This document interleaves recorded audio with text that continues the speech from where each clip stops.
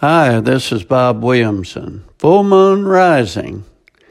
Last night I was walking up the steps of my backyard in my new home, and I saw the full moon rising and reflecting the sun to make it appear orange. I thought about all the times I had been frustrated, exasperated, irritated, and downright enraged while building the house. And one look at that rising moon made it all worthwhile. I stood on the balcony just admiring God's creation and His handiwork for quite some time. It's interesting how much easier it is to pray when viewing His glory. I thought about how fitting it was to view His magnificence and glory on Palm Sunday of all days. After His entrance into Jerusalem, where He was initially hailed as a king, but soon enough He underwent the most intense suffering ever endured by anyone at any time. Jesus endured His tremendous suffering at the hands of evil men for one reason: to save the world. As we go through this week and throughout the years, we should never forget the price paid by Jesus for your soul and mine. At the end, during His resurrection, Jesus ascended to heaven where He now resides.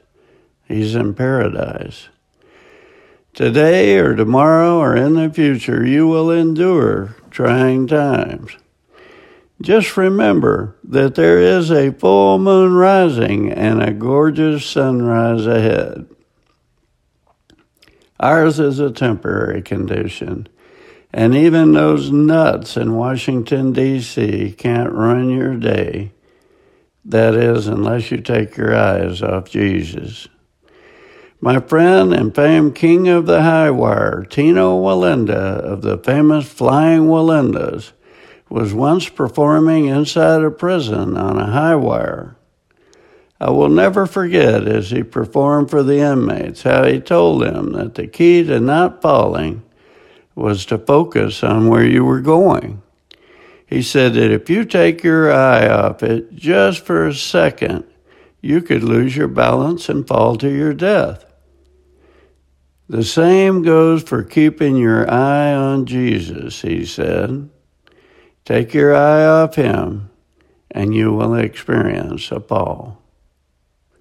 Focus on Jesus through your trials and reap the rewards He has prepared for you.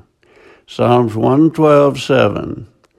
They will have no fear of bad news.